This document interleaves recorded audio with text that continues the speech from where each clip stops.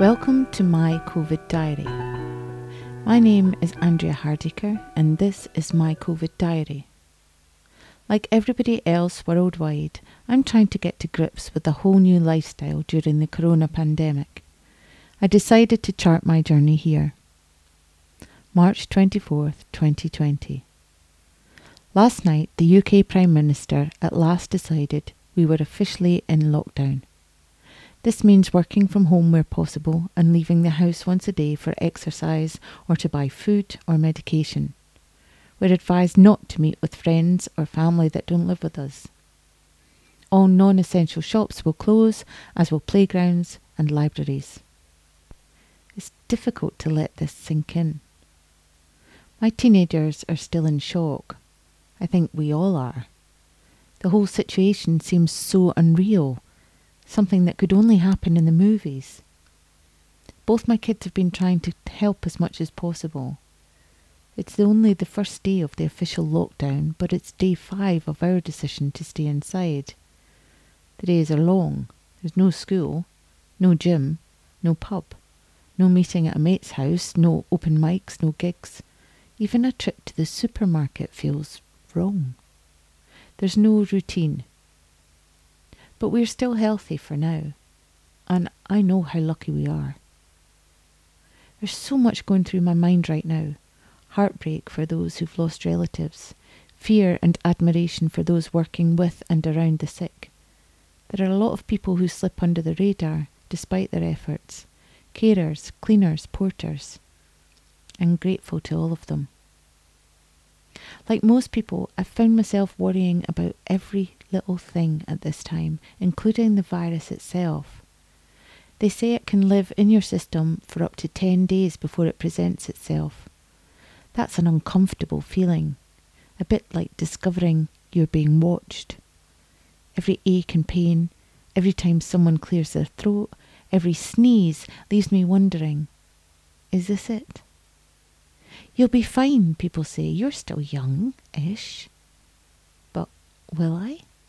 Will my family? My friends? There are no certainties. I'm not sleeping brilliantly. I can't get the generic image of COVID-19 out of my head. Those spiky green balls like tiny bombs in camouflage, bombs that drop from the air in silence and bury themselves in our system until our bodies become a minefield. One wrong move is all it takes.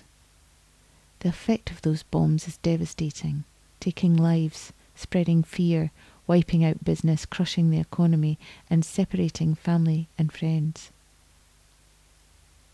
Last night we did a quick scoop of the supermarket as we'd run out of fruit and veg. To my surprise, the shelves were relatively full. I wore plastic gloves. It felt rude and disrespectful. I hope people understand. I wanted out of there as quick as possible. I'm sure they wanted me out of there as quickly as possible too. I've seen the symptoms of corona. They don't look pleasant, and my heart goes out to anyone who's suffering, any family who's lost someone in this way. It seems corona can keep you isolated even as you take your final breaths. How cruel is that? I can't bear to think about it. So apart from the shocking death toll that seems to increase every day, one of the things I hate about COVID-19 is this. I think as a society we feel powerless. We want to help. We want to be there for others. We want to do something.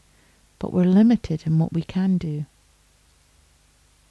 I read about a local woman who tried to post help notices through the doors and was shouted at by residents, fearful the virus could live on envelopes. She was trying to help, but was pushed away.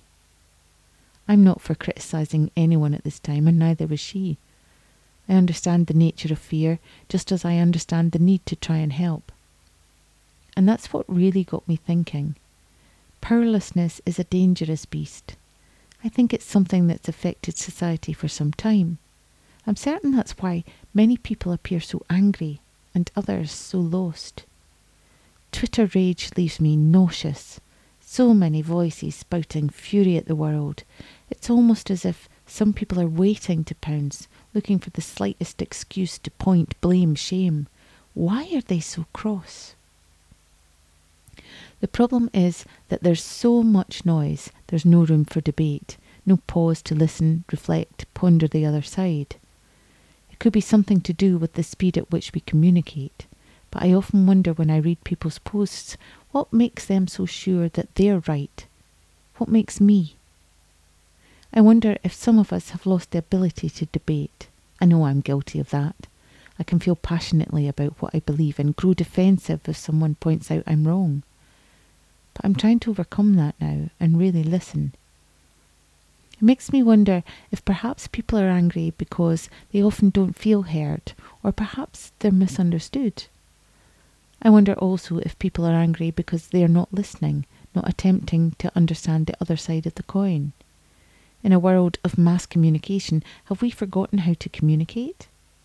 It often feels like we've become a society of individuals who share certain beliefs, but we've lost our togetherness, and it's our togetherness which will empower us. I once listened to a talk about the links between poverty and ill health. Ill health among the poor, the speaker argued, was nothing to do with their lifestyle choices.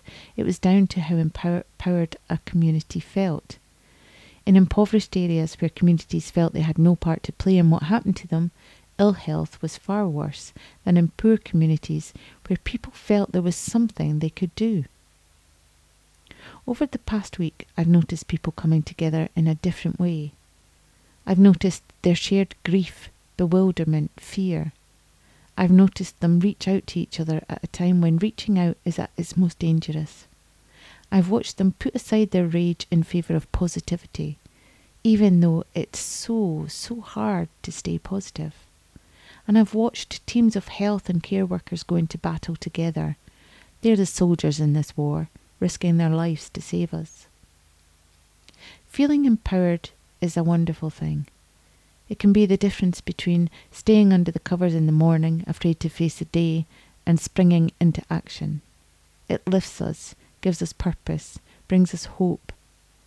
If you're at all fearful about how we'll overcome this awful situation, then perhaps now's the time to reach out and work towards empowerment. In order to feel empowered, I think we have to stick together, and I'm hopeful that we will.